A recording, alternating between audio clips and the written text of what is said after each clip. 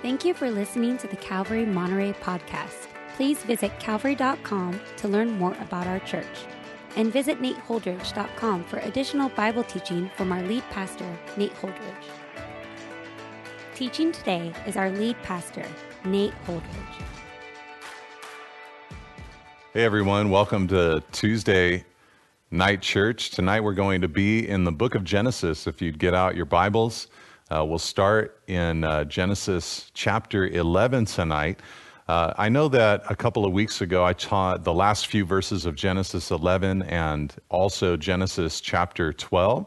And many of you tuned in and listened to that teaching.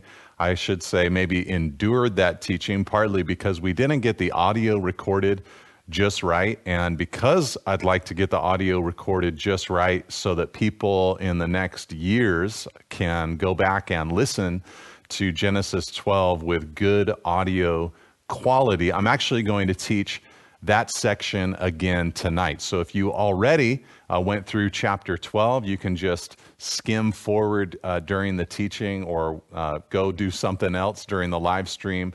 My guess would be it'll be about minute 45 before we get to Genesis chapter 13, which I will also cover tonight.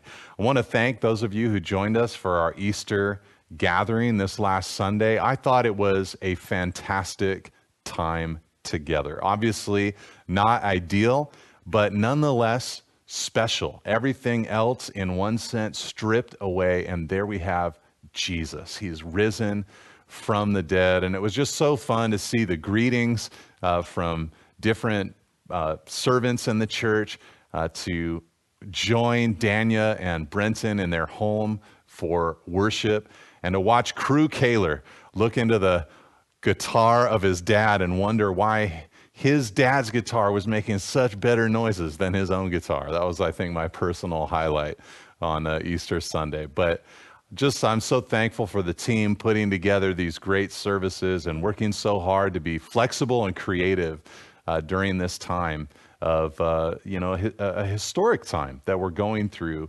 as a church and, of course, as a nation and in the world. Obviously, things change so rapidly during this season. At the time of this recording, our governor, Gavin Newsom, has given an announcement which, basically he's laid out the criteria by which the state will make future decisions on what we are and aren't allowed to do in keeping us safe and healthy, but also moving the economy forward, trying to balance both of those things. But then also, he mentioned that in a couple of weeks, we'll know a little bit more. And so, as a church, we continue to pray for our governing authorities, continue to submit to them. It doesn't seem as if they're trying to single out the church in any kind of way. And so we want to just be good citizens and do the best thing that we can for our community. So, of course, we'll keep you in the loop once we get more information from our governor and from our president telling us, what we're going to do. And hopefully there's not too much of a conflict between those two messages. But at least for us, it seems as if I can say with more certainty that for the rest of this year, whether or not we're allowed to meet physically on our church property, we will continue to offer an online format for all of you. So even if a handful or small groups are able to gather together on the church campus, or even if we're allowed to just go for it and with respecting social distancing, gather together on Sundays, I realize that there are going to be plenty of people who still want to take in that online format, even for preference sake, knowing that the coronavirus is still out there. So at least for the rest of this year, we'll continue with this digital online campus, basically, for those of you who would like it. And we are also going to commit to Tuesday night being the same thing, that we're going to provide Tuesday nights in an online format for the rest of, or the duration of this year. So enough about that. I'll continue to give updates on Sundays, but let's get into God's Word, starting in Genesis chapter 11, verse 27. Okay, so tonight in our study of Genesis, we're going to take a major shift in the book. In the first 11 chapters, we studied about creation and humanity. Sin was introduced, the flood was introduced, and the development of the nations was laid out in chapter 9 and 10 and 11. But here tonight, we're going to be introduced to a prominent figure throughout biblical history, a man named Abraham. Now, it might be worth mentioning that Abraham, or Abram, as we'll see him tonight, his entry into Canaan likely occurred somewhere between 2100 and 1875 BC. And as I said, turning to his story presents a major shift in the book of Genesis. You see, 11 chapters have dealt with so much, from creation to the establishment of the nations, but the rest of Genesis, chapter 12 through 50, is going to follow Abraham and his family. Considering this, let's remember what God said to the serpent back in Genesis 3, verse 15. He said, "I will put enmity between you and the woman, and between your offspring and her offspring. He shall bruise your head, and you shall bruise his heel." And immediately after God made that promise, Eve began waiting for this serpent crusher figure to come. And it will be through Abraham's line, we'll discover in the book of Genesis, that this serpent crusher, or this promised one, would come. All right, so let's read, picking up at the end of chapter 11, verse 27. It says, "Now these are the generations of Terah. Terah fathered Abram, Nahor, and Haran fathered Lot." Okay, remember, if you can, from a few weeks earlier when we went through the table of the nations and various genealogies, there we learned that Terah is a descendant of Noah's blessed son. Remember, he cursed Ham, but he blessed one of his sons particularly, and that son was named Shem. Terah came from Shem, and Terah had 3 sons, Abram, Nahor, and Haran, it says here in verse 27. And since Haran had a son named Lot, and he's going to become part of Abraham's story, he's also mentioned here in verse 27. So according to Joshua, Terah, who's mentioned here, he was an idolater, actually, who served other gods. Joshua 24, verse 2. So this Terah, he has 3 sons, Abram, Nahor, and Haran. Haran, verse 28, died in the presence of his father Terah in the land of his kindred in Ur of the Chaldeans. And Abram and Nahor took wives. The name of Abram's wife was Sarai, and the name of Nahor's wife Milcah, the daughter of Haran, the father of Milcah and Ixah. Now Sarai, verse 30, was barren. She had no child. Terah took Abram his son, and Lot, the son of Haran, his grandson, and Sarai, his daughter-in-law, his son Abram's wife, and they went forth together from Ur of the Chaldeans to go into the land of Canaan. But when they came to Haran, they settled there. The days of Terah were 205 years, and Terah died in Haran. Okay, though interpreters and scholars vary in their understanding of all the geographic locations that we just read in that little paragraph, the whole point of this paragraph is to further the story. And there are a few plot developments that find themselves in this passage that help set the stage for the story to come. The first plot characteristic or development is that we learn that Ur of the Chaldeans in verse 28 was the birthplace of Terah's sons, including Abraham. This is going to become an important part of the story because of the Chaldean connection to Babylon, which is associated with Babel that we studied in Genesis chapter 11. There, the people of Babel formed a religious center with the aim of sticking together rather than spreading out in obedience to God's commission. Okay, this city of Babel became the great anti-city in Scripture.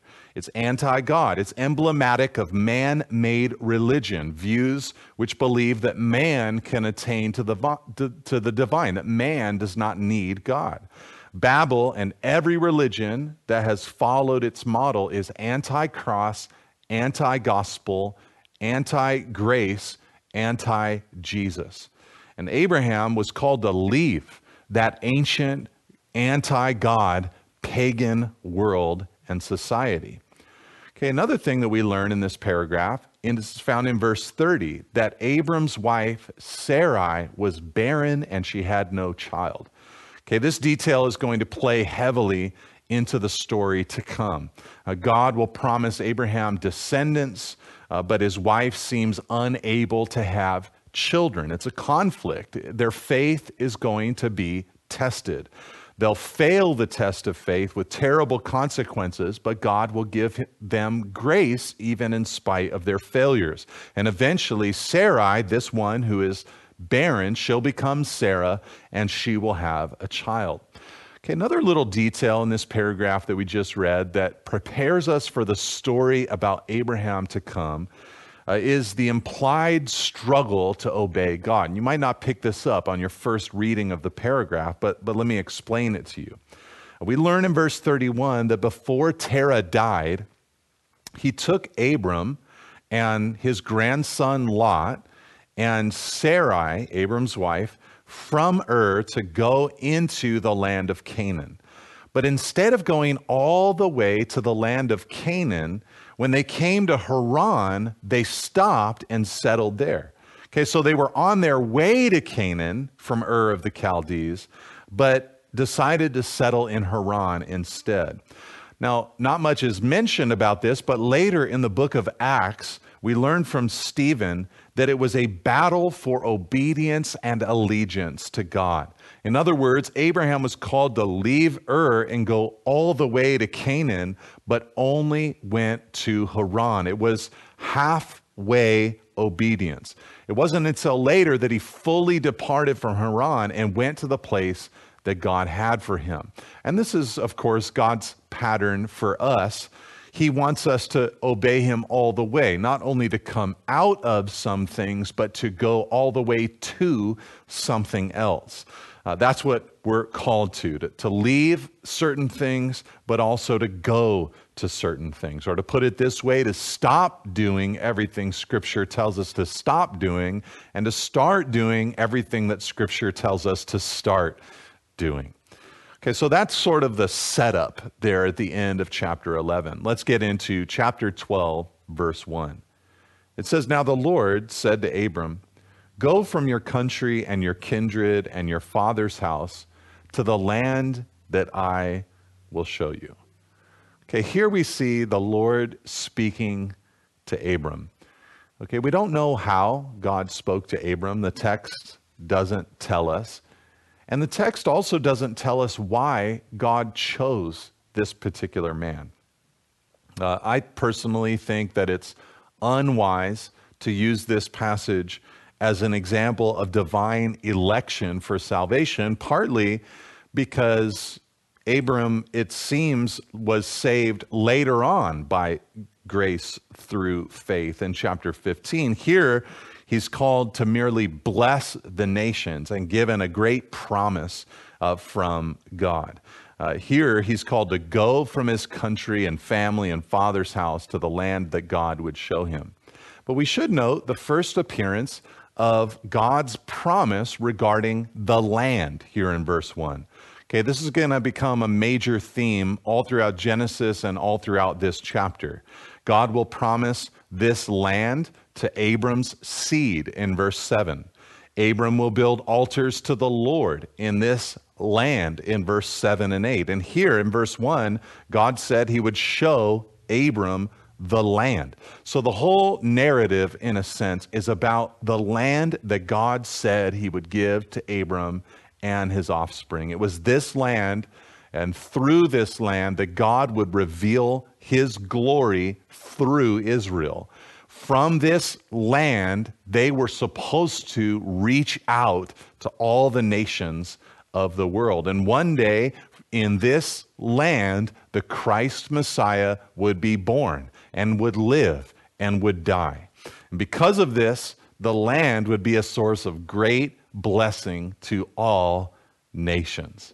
Okay, so God makes this promise to Abram, this call to Abram, but the promise extends into verse 2 and 3. Let's read that together as well.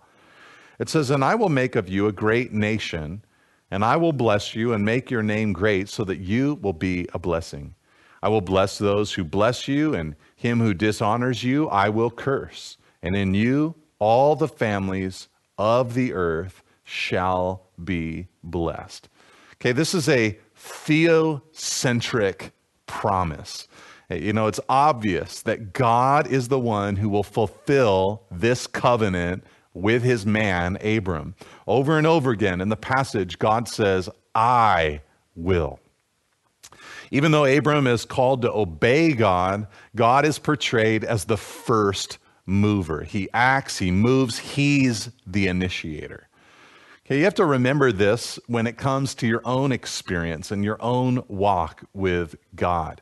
He is active, he initiates, he pursues. And there are a lot of things that God will do for his people. Therefore, it makes sense to obey and follow him.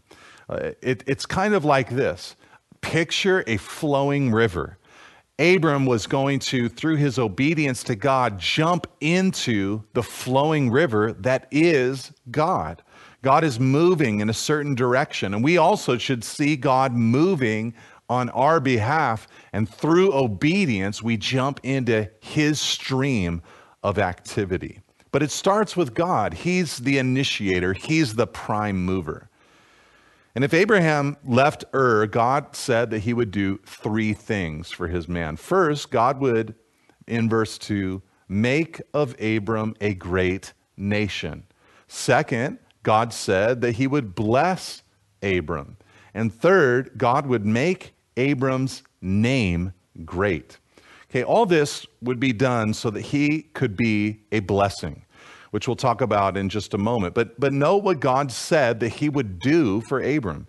He would turn him into a great nation, meaning the nation of Israel. He would also bless him, and he would make Abram's name great. And God, of course, as we look back upon this promise, has done all three. He's done those things for Abram. But in thinking about this, I want you to recall just for a moment the citizens of Babel that we saw in a couple of studies ago. What did they want? They wanted to be great. They wanted to be a great people. They wanted to have a great name and be known as a great nation. They wanted the blessing of the heavens. And they said, "Let us make a name for ourselves." Genesis 11, verse 4. But though that's what they sought, they didn't get it. They instead became a dispersed people, cursed by God and a blight on human history. The name that they craved, they did not receive. But now here comes Abraham out of nowhere. He's not presented as striving for a name. He's not trying to be known. He's not trying to be famous. He doesn't want to be widely esteemed. But God declares that he will make him into a blessing of a man whose name is great. You see, we often spend so much of our energy trying to build our own names, our own kingdoms, our own empires, only to watch them crumble. But Abraham shows us a different way of life, one where we obey and God makes us a valuable blessing for others, and therefore people of great reputation, of a great name. You see, the significance that so many people crave is actually found in the counterintuitive path of submission to God.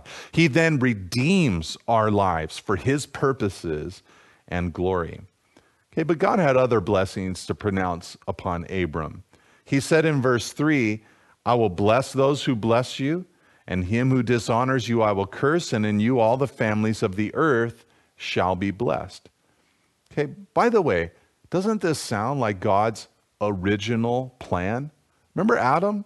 Adam was supposed to live a life that led to the blessing of all the people who would extend from him.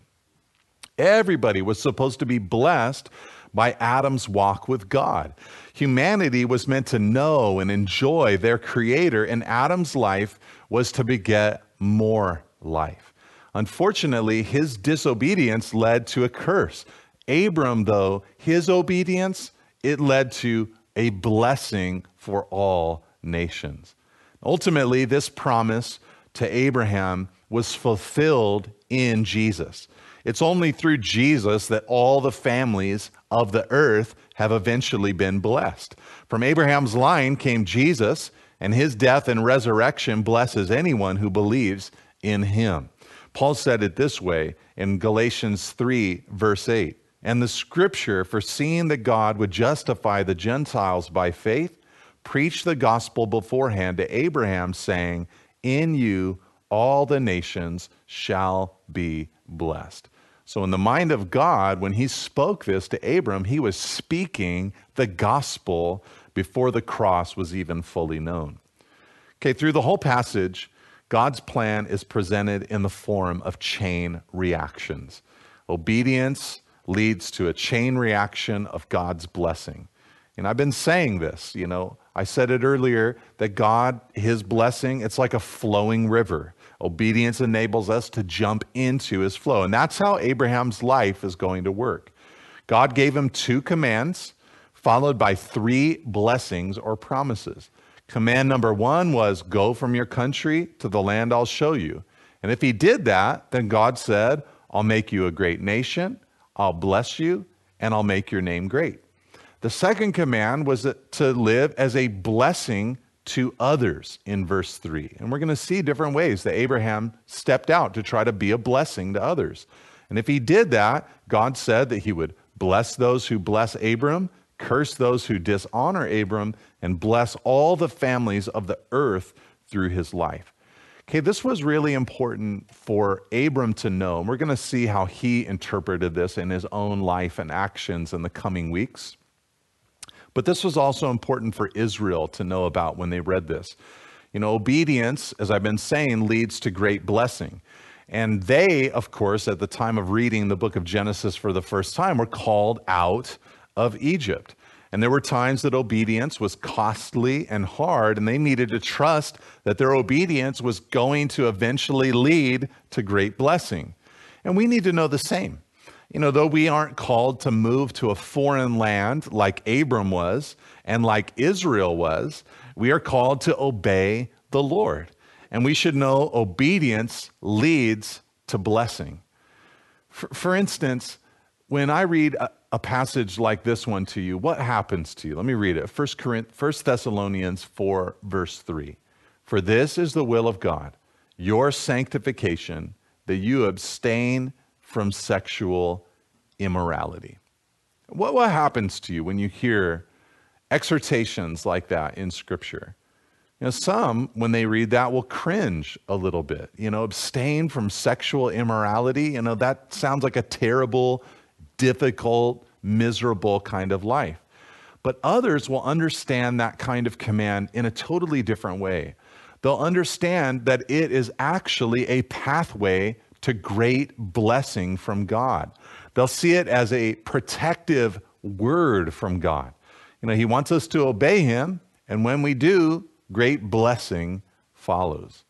Okay, let's move on in the passage to discover whether Abraham obeyed God or not. It says in verse 4, "So Abram went as the Lord had told him, and Lot went with him.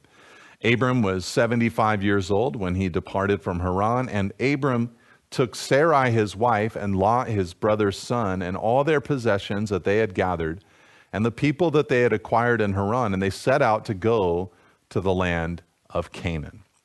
All right, we'll stop right there. The central idea of those 2 verses that I just read is the obedience of Abram. Look at the way that it's described. He received the promise of God along with the command of God, and it says in verse 4 that he went as the Lord told him. So he's obedient to God. The text is forceful in describing Abram's actions. It says he went and he departed from Haran, and he set out to go to the land of Canaan in verse 5. Okay, he did not leave just because that's what nomadic people do, but he left in order to obey God. In other words, God spoke, and Abram immediately headed out on this 500-mile, 1-month journey from Haran to Canaan. When this portrays him this way, it's showing him as acting like Noah, doing everything that God commanded him. The Lord had told him to go out, so he went out. And all this was done as an act of obedience to God, and his example, of course, would have stood out to Israel and should stand out to us. The simple and straightforward word of God, especially when he tells us to separate from our old life, should be enough for us. We should obey it. Israel had to leave Egypt. We have to leave the life of sin, and obedience is key. I realize that many Christians struggle with their obedience to God, but too often excuses are made. And we say to ourselves, I can't possibly obey the Lord. Yes, you can. With the Spirit of Christ inside of you, you absolutely can live a life in the light in general obedience to the Lord. Will you be tempted? Will you struggle? Absolutely. But the general course of every Christian's life can be one of obedience. Okay, the passage also says that Abram was 75 years old when he departed. Okay, this is supposed to be seen as a little bit of a point of tension in the plot, because even though God promised Abram and Sarah descendants, they're 75, or he's 75 years old, and she's not that much younger than he is. The idea is that they're getting up there in years, and they still don't have any children. Okay, but 75 doesn't mean the same for Abram as it does for us. When you look at the lifespans of the patriarchs, they're basically double what our lifespans are. So when we're moving through the book of Genesis, when you see 100, that might read more like 50 in their time. So when we see that Abraham was 75, you might think of somebody who looked and felt and acted a little bit more like somebody in their late 30s or something like that.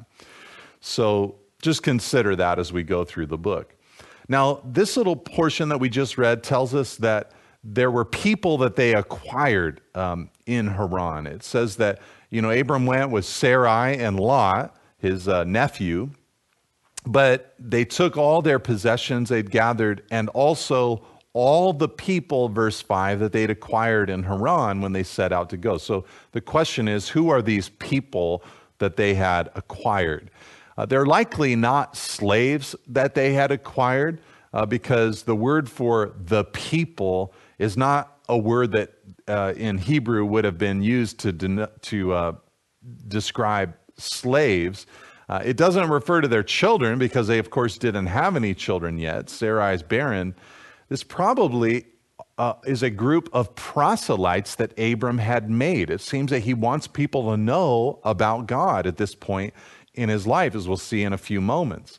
And so possibly Abram has already begun sharing his faith in God or about God with other people. So Abram, his family, and his people, they left Haran and they headed to the land of Canaan. Let's keep going in the passage. It says, when they came to the land of Canaan at the end of verse 5, verse 6, Abram passed through the land to the place at Shechem to the oak of Moreh. At that time, the Canaanites were in the land. Then the Lord appeared to Abram and said, to your offspring I will give this land. So he built there an altar to the Lord who had appeared to him. Okay, when we read that passage, not much really stands out to us, but there are some major themes that are embedded there. First of all, though God had promised the land to Abram, when he arrives in the land of Canaan, he finds it occupied. It says that at that time, the Canaanites were in the land in verse 6. Okay, this is supposed to be a little bit of a jarring truth or development, especially for the ancient Israelites who were also on their way to the land, and it also was occupied by Canaanites. Just as it was for Abram, the land was occupied upon their arrival, but God still designates it for his people. And this theme is furthered when God tells Abram in verse 7, to your offspring I will give this land. Okay, so Abram and the Israelite readers, they know that the land was destined for them and not for Canaan. Okay, another thing that should be noted is the way the passage describes the Canaanites. Okay, remember what happened after the flood. It was Noah's grandson, Canaan, the son of Ham, who was cursed when Ham looked at and broadcasted Noah's nakedness. And the abhorrent practices of Canaan's father, Ham, whatever they were, and we talked about that when we went through that passage in chapter 9 of Genesis, whatever those practices were, they seem to have been passed down from Ham to Canaan, to the Canaanite people, from generation to generation. Here, Abram comes to the oak of Moreh, and there the Lord appears to him, and there he builds an altar to the Lord. What does all that mean? Well, it's possible, if not likely, that the oak of Moreh served as a Canaanite shrine where idolatry was practiced and idolatrous teaching was given. The word Moreh means teacher. So this may have been a place that Canaanite priests declared oracles and where abominable practices were passed off as worship by the Canaanite people. But Abram didn't engage with the Canaanite practices. Instead, he set up shop and he worshiped the Lord, the true God. He was becoming a model for everything the Canaanites should have been. Okay, many centuries before the Israelites drove the Canaanites out of the land, Abram served as a true teacher to the Canaanite people. His sacrifice said to them, there's one God, worship him alone. Okay, but even though God promised the land to Abram's offspring, it wasn't time yet for him to personally partake of that promise. Because the Canaanites already inhabited the land, and because Abram needed land for his flocks, Abram moved on. Let's read it in verse 8 and 9. It says, from there he moved to the hill country on the east of Bethel and pitched his tent, with Bethel on the west and Ai on the east, and there he built an altar to the Lord and called upon the name of the Lord. And Abram journeyed on, still going toward the Negeb. Okay, all the places that I just read to you and all the place names mentioned in this whole episode, they actually have a bearing on the future story for the people of Israel. Shechem will become prominent. Bethel will become a significant sacred site for Israel. Ai will become a place of failure. But all of them tie into the story later on. But this movement concludes with Abram journeying all the way toward the Negeb, or the Negev. It was a land that was suitable for grazing flocks and herds. Okay, but before we move on, we should notice something about Abram's worship. When he arrived there at the hill country on the east of Bethel, he built an altar to the Lord and called upon the name of the Lord, it says in verse 8. Okay, this is who Abram is. He's an altar builder. And of course, the first altar that we saw was built by Abel at the very beginning, offering a sacrifice from his flocks to God. It was an ancient form of expressing gratitude and devotion. Okay, it doesn't tell us that he offered sacrifices, but that's the implication or the common assumption. The text says that Abram called upon the name of the Lord at that altar. It's an expression referring to the public proclamation of faith in the Lord. It speaks of prayer and praise throughout the whole Bible, to call upon the name of the Lord. In this context, though, it's actually probably more closely aligned with a preaching word rather than a praying word. Abram was preaching at that altar, or with that altar, telling his world about the God that he worshiped. Okay, this is how we're meant to see Abram. He's a man who obeyed and worshiped God, even though the societies he found himself in did not even respect or revere or know God. And his allegiance to God would bring blessing to the whole world. Through him, all the nations of the earth would be blessed. Okay, the believer, it seems, we have a similar mission. We're called to believe, to obey, and worship our Lord, all with the aim of becoming a blessing to the world as we preach the gospel message. Like Abram, we're to demonstrate true worship in our confused cultures, trusting that God will take care of our futures. Okay, with that, let's move on to verse 10 of chapter 12. It says, "Now there was a famine in the land. So Abram went down to Egypt to sojourn there, for the famine was severe in the land. When he was about to enter Egypt, he said to Sarai, his wife, 'I know that you are a woman beautiful in appearance, and when the Egyptians see you, they will say, "This is his wife." Then they will kill me, but they will let you live. Say you are my sister, that it may go well with me because of you, and that my life may be spared for your sake.'" Okay, all of us reading this realize right off the bat, this is a bad plan. Okay, but this is what Abram did. This is meant to shock the reader. We just left an episode where Abram acted in faith. He believed in God's marvelous promise that through him, all the nations of the earth would be blessed. He trusted God's promise that God would give Abram a special land where his family could flourish.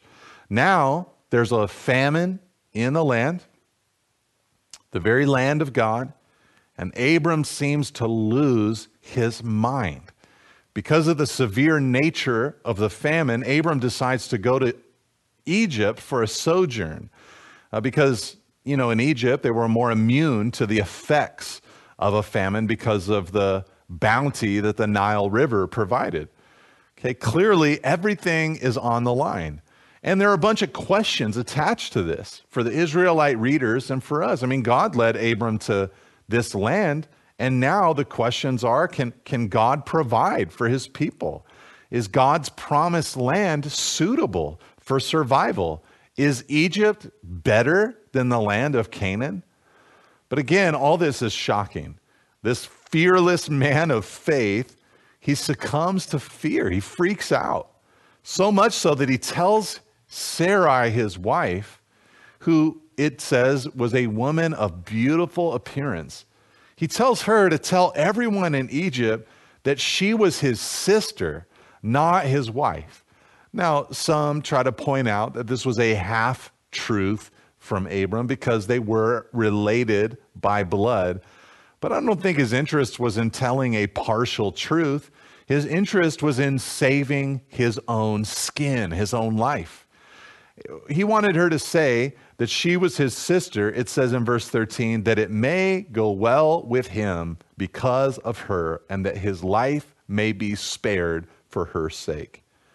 Okay, how would Sarah saying that she was Abram's sister save Abram's life?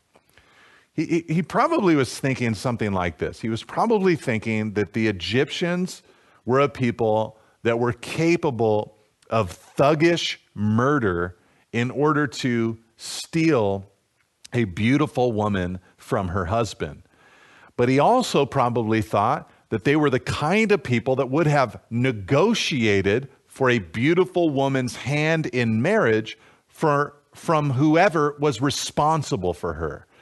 And so by posing as Sarai's brother, Abraham might have thought that they would approach him and try to negotiate a deal for Sarai's hand in marriage. And likely his plan was to drive such a hard bargain that the Egyptians eventually said, well, forget it. She costs way too much. We can't acquire her, and Abram and Sarai would escape unscathed. Well, let's see what happens next in verse 14. It says, when Abram entered Egypt, the Egyptians saw that the woman was very beautiful. And when the princes of Pharaoh saw her, they praised her to Pharaoh, and the woman was taken into Pharaoh's house. And for her sake, he dealt well with Abram, and he had sheep, oxen, male donkeys, male servants, female donkeys, and camels. Okay, Abram thought he had everything covered, a foolproof plan. But there was one man that his scheme did not account for, and that's Pharaoh. If anybody else in all of Egypt wanted Sarai's hand in marriage, Abram had the hope, at least, that he could hold a stiff negotiation. and rebuff their advances. But Pharaoh was the one guy in Egypt that would not negotiate with anybody. He would simply take. So he treated Sarai's supposed brother well by blessing him with all these different animals and possessions and servants. But there was no negotiation. Pharaoh wanted Sarai and he took her for himself. Okay, this is meant to be really alarming to the people reading Genesis for the first time. You know, God promised Abram and Sarai descendants, but now she's the wife of Pharaoh. She's part of his harem. And Abram, the man of faith, seems to be bought off with riches, with stuff. Will his new possessions keep him from the one person that he actually needed, Sarai, in order to experience God's promises, God's blessings? What is going to happen? Well, let's read in verse 17 and following. It says, "But the Lord afflicted Pharaoh and his house with great plagues because of Sarai, Abram's wife. So Pharaoh called Abram and said, 'What is this that you have done to me? Why did you not tell me that she was your wife? Why did you say she is my sister, so that I took her for my wife? Now then, here is your wife. Take her and go.' And Pharaoh gave men orders concerning him, and they sent him away with his wife and all that he had." Okay, here, God would not allow his promise to Abram to become corrupted. Before Pharaoh had a chance to know Sarai sexually, before she was prepared as a full member of Pharaoh's harem, the Lord afflicted Pharaoh and his house with great plagues. Soon, Pharaoh figured out the ruse and returned Sarai to Abram before he had a chance to consummate his marriage with Abram's wife. And the whole crisis is averted. Okay, what do we learn here? We learn that God fulfills his promises no matter what. God has a plan, God has a purpose, and he will get the job done. He's in control, he's sovereign. And when Abram is made powerless by Pharaoh, God demonstrates his power over Pharaoh. Nothing can stop God. Okay, now when Israel read this story, they would have noticed parallels in their own experience, don't you think?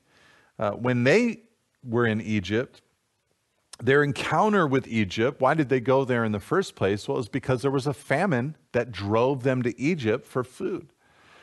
Abram went into Egypt for the same reason. Abram feared that he would die while Sarai would live as a captive wife. And the Israelites lived through a time when all the baby boys in Israel, or Hebrew baby boys, were targeted for death by the Egyptian government. Abram experienced God's deliverance through plagues, and God brought onto Pharaoh and his house something that every Israelite reader had just witnessed in the 10 plagues that God brought during Moses' day. And when Abram departed Egypt, it was with great wealth.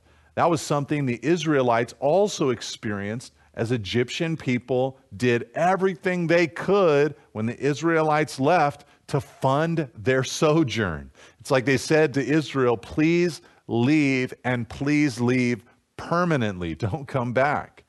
So Abram's story stood as one of great anticipation for the Israelites. You know, God had plans for them also. He protected Abram, he protected them, he had a promised place for his people. Okay, before we move on in the story, we must consider the message. Multiple times, as we'll see in future studies of Genesis, Abram and his offspring will turn to dishonest means as a method of self-preservation. This story is going to unfortunately repeat itself. Abram will commit this same sin of lying about Sarai in another later passage. Then his son Isaac is going to commit the same sin, the father committing the son committing the sins of the father. And in this episode, though telling a half-truth might have appeased Abraham's troubled conscience, lying in this way was not his best moment. And as Israel read the account of Genesis, they discover that all did not actually end well for Abram in this episode. You know, he left Egypt a wealthy man, so it's tempting to think, oh man, that paid off. Seems to have worked out for Abram. But he probably also acquired a slave girl named Hagar there in Egypt. And she, in later chapters, is going to become a threat to the promise that God gave Abram. In other words, everything was thrown into jeopardy because of Abram's fear-based decision-making. So Israel would learn that fear-based decision-making is not an ally to the child of God. They'd need bold faith when they went into the promised land, just as we need confidence in God to live life for Him today. We cannot fear what might happen to us. Instead, we must not compromise at any price and simply obey Him. Like little children, we have to trust our Father in heaven. Jesus said in Luke 18, verse 17, "Truly I say to you, whoever does not receive the kingdom of God like a child shall not enter it." Shouldn't this show us, when Jesus says things like this, that manipulation, which is so unchildlike, or I should say it this way, lacking innocence, because a child can, of course, learn to manipulate, but an innocent kind of life. Shouldn't we see that that's not the way forward in the blessings of God? Shouldn't this story encourage us to trust Him more? All right, let's move on to chapter 13, verse 1. And for those of you who fast forwarded to this section, thanks for sticking around and joining us here. It says in verse 1 of chapter 13, "So Abram went up from Egypt, he and his wife and all that he had, and Lot with him, into the Negeb. Now Abram was very rich in livestock, in silver, and in gold. And he journeyed on from the Negeb as far as Bethel to the place where his tent had been at the beginning, between Bethel and Ai, to the place where he had made an altar at the first. And there Abram called upon the name of the Lord." Okay, so here Abram leaves Egypt with Sarai and Lot, and he heads out into the region of the Negeb again. They just escaped potential catastrophe there in Egypt, but soon this new problem starts to develop. Okay, but before we look at that, we should first see the picture that the passage paints. The emphasis is on Abram's return, going back to where he started. Abram is pictured in verse 1 as retracing his steps. He went up from Egypt in verse 1.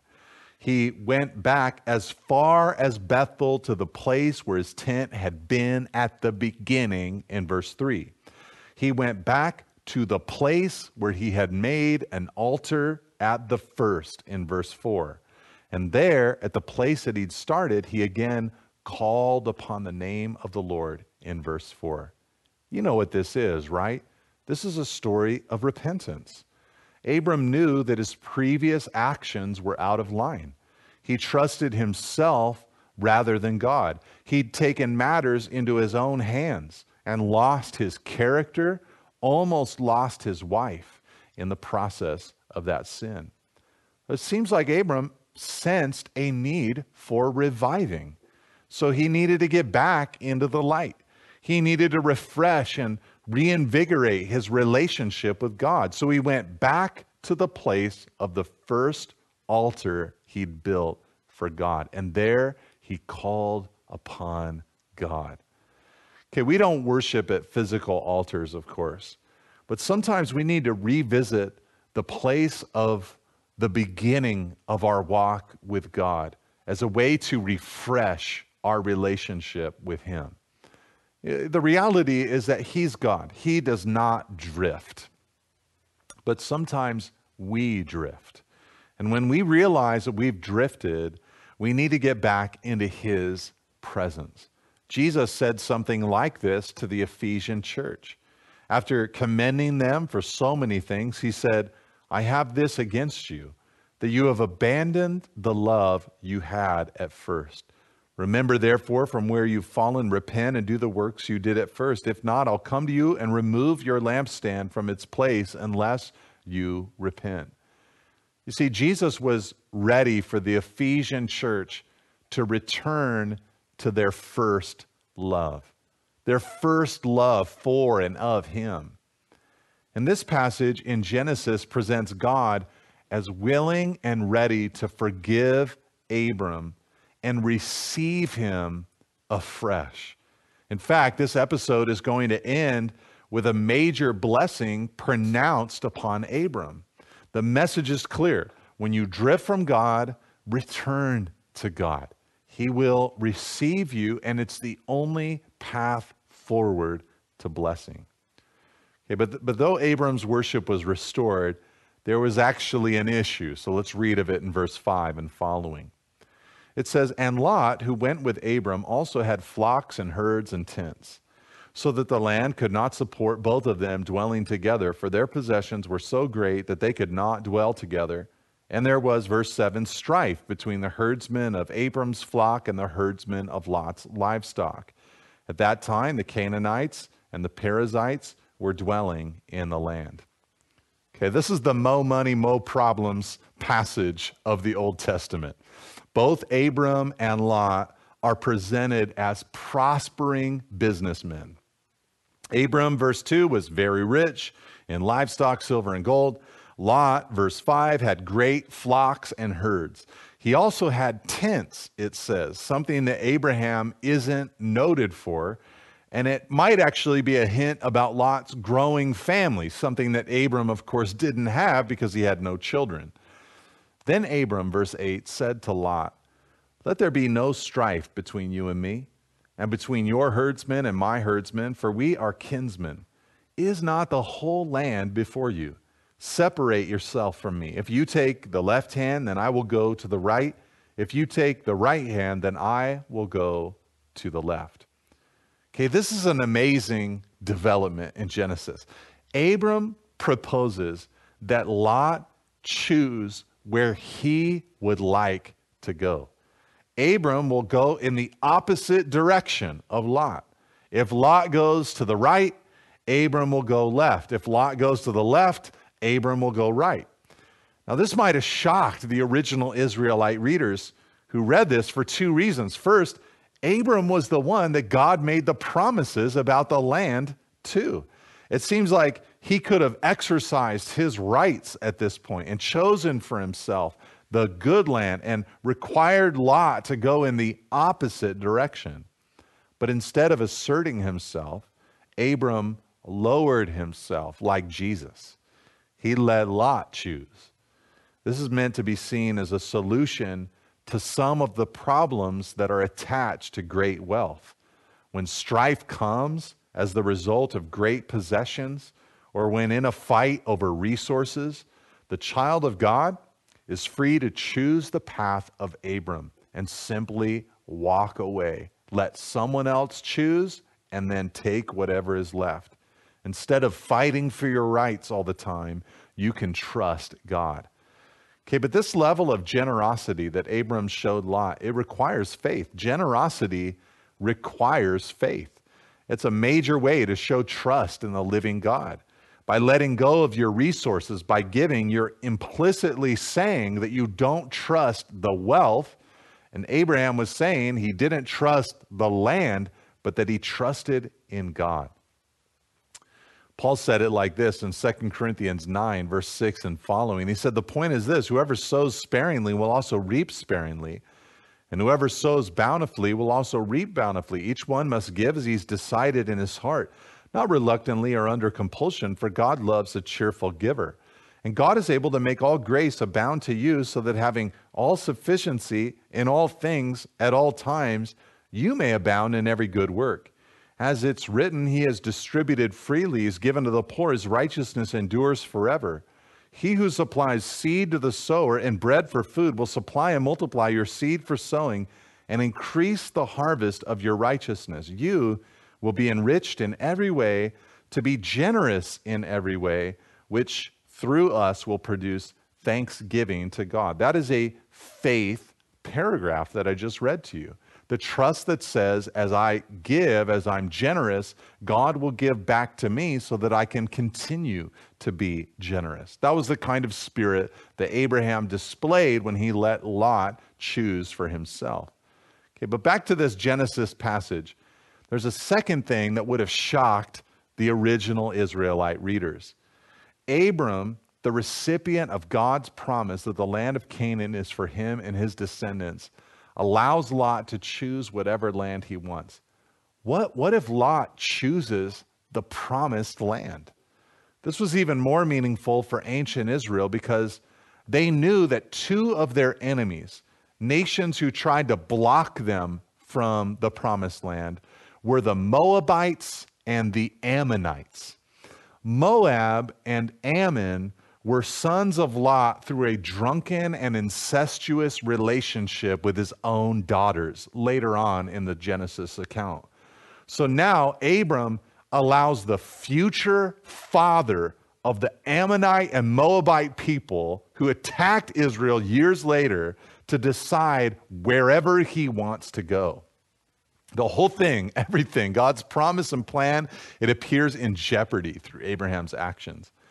But God's promises cannot fail. Abram didn't need to strive for what God had promised.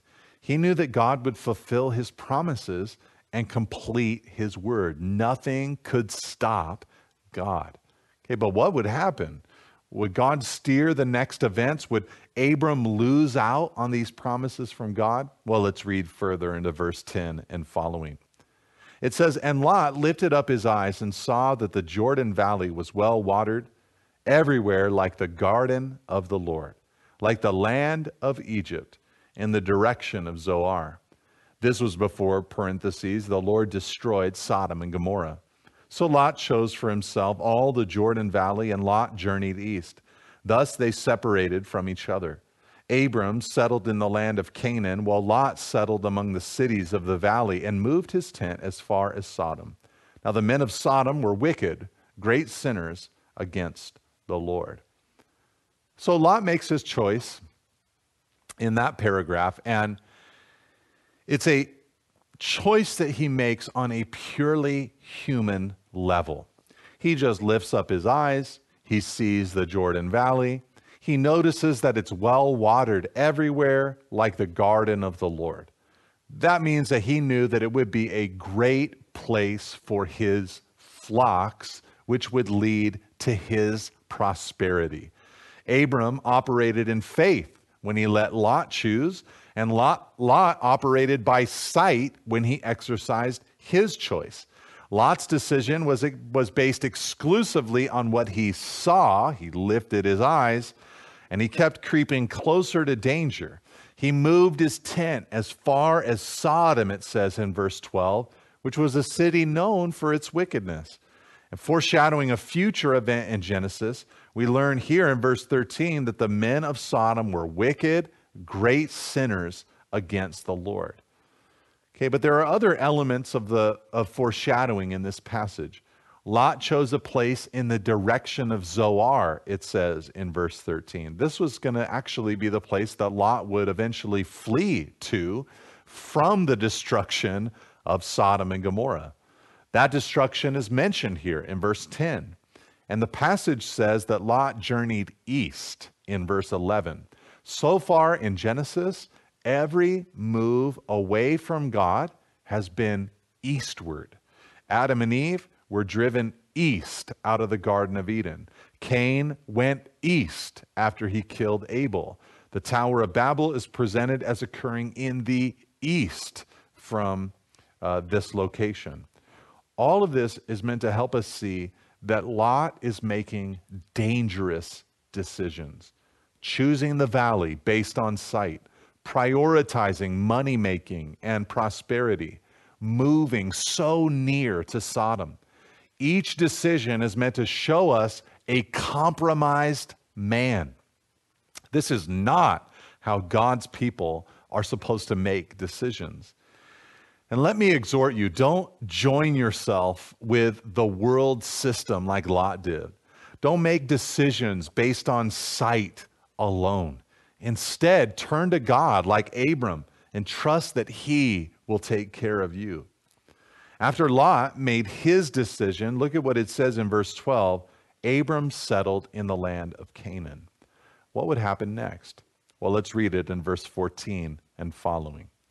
And the Lord said to Abram, after Lot had separated from him, lift up your eyes and look from the place where you are, northward and southward and eastward and westward. For all the land that you see I will give to you and to your offspring forever. I will make your offspring as the dust of the earth, so that if one can count the dust of the earth, your offspring also can be counted. Arise, walk through the length and breadth of the land, for I will give it to you. Okay, God's gift of the land of Canaan to Abram is presented as the opposite of Lot taking the plains of the Jordan. The Lord, here in verse 14 and in verse 10, said to Abram, lift up your eyes. Well, Lot lifted up his eyes all by himself. Abram waited for God to give him the land. Well, Lot chose the land for himself. Abram waited to hear from God, but Lot merely followed his impulses or his instincts. Okay, our study today began with God's call upon Abram back in chapter 12, verse 1 through 3. God said there, go from your country and your kindred and your father's house to the land I will show you. And I will make you a great nation, and I'll bless you and make your name great so that you'll be a blessing. I'll bless those who bless you, and him who dishonors you I'll curse, and in you all the families of the earth will be blessed. But God said, go to the land I will show you. And Abram is still waiting now for so many of the elements of that promise to be fulfilled. He's waiting for children to be born. He's still waiting to receive a land from God. But here he receives God's promise afresh. God invites him to walk through the length and breadth of the land. Everywhere that he walks belongs to him. Though Lot might have tents, Abraham would have descendants as numerous as the dust of the earth. And this place that he was walking through, it would eventually be their homeland. And it was from this location that they would become a blessing to all the families of the earth, namely through the birth of Jesus. Clearly, Abram made the right choice when he let Lot choose. So it says in verse 18, so Abram moved his tent and came and settled by the oaks of Mamre, which are at Hebron, and there he built an altar to the Lord. Okay, the oaks of Mamre here in verse 18 might already be a Canaanite holy site by this time. If so, it's especially significant that Abram comes along and builds an altar to the Lord there. The whole passage shows that he's faithful to God, even when people like Lot aren't. The faithful, they keep on worshiping God. And through this altar, Abram was preaching to the culture he lived in about his God. He wanted them to know him. And I pray during this season that we're in, that we, like Abram, would make decisions based not on the flesh like Lot, not on what we see like Lot, and not even like Abraham in choosing to go to Egypt in fear, but that we would make decisions that are based on faith, trusting that the Lord will take care of us as his people. Thanks so much for joining in this time in the book of Genesis. Next week, Pastor Matt is going to share a training forum at Tuesday Night Church on the subject of evangelism, especially in this age where everything is digital and we can't see each other in the flesh. God bless you. See you on Sunday. Thank you for listening. If you would like more teachings and information about Calvary Monterey, please visit calvary.com. You can also find books, teachings through the Bible, and articles from our lead pastor at nateholdridge.com. Thanks again for tuning in. See you next week.